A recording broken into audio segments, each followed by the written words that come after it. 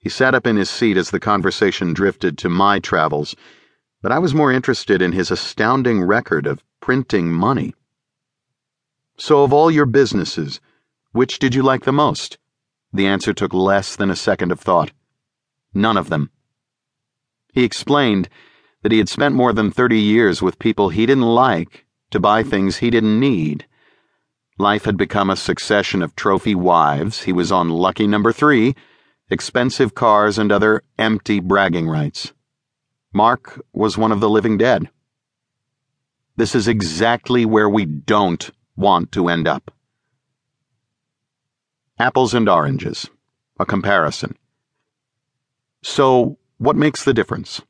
What separates the new rich, characterized by options, from the deferrers, D, those who save it all for the end only to find that life has passed them by? It begins at the beginning. The new rich can be separated from the crowd based on their goals, which reflect very distinct priorities and life philosophies. Note how subtle differences in wording completely change the necessary actions for fulfilling what at a glance appear to be similar goals. These are not limited to business owners. Even the first, as I will show later, applies to employees. D, to work for yourself. And R, to have others work for you. D, to work when you want to. And R, to prevent work for work's sake and to do the minimum necessary for maximum effect, minimum effective load. D, to retire early or young. NR, to distribute recovery periods and adventures, mini-retirements throughout life on a regular basis and recognize that inactivity is not the goal. Doing that which excites you is. D, to buy all the things you want to have. NR, to do all the things you want to do and be all the things you want to be.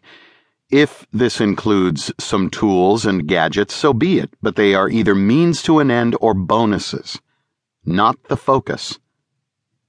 D, to be the boss instead of the employee, to be in charge. NR, to be neither the boss nor the employee, but the owner, to own the trains and have someone else ensure they run on time. D, to make a ton of money. And R, to make a ton of money with specific reasons and defined dreams to chase, timelines and steps included. What are you working for? D, to have more. And R, to have more quality and less clutter, to have huge financial reserves but recognize that most material wants are justifications for spending time on the things that don't really matter, including buying things and preparing to buy things. You spent 2 weeks negotiating your new Infiniti with the dealership and got $10,000 off? That's great. Does your life have a purpose?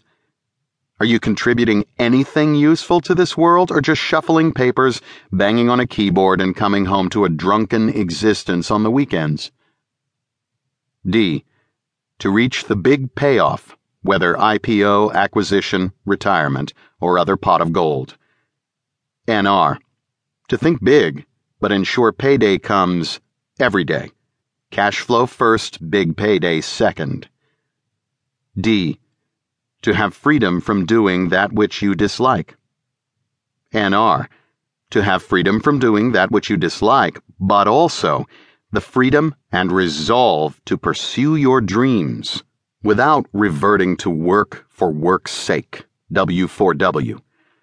After years of repetitive work, you will often need to dig hard to find your passions, redefine your dreams, and revive hobbies that you let atrophy to near extinction. The goal is not to simply eliminate the bad, which does nothing more than leave you with a vacuum, but to pursue and experience the best in the world. Getting off the wrong train.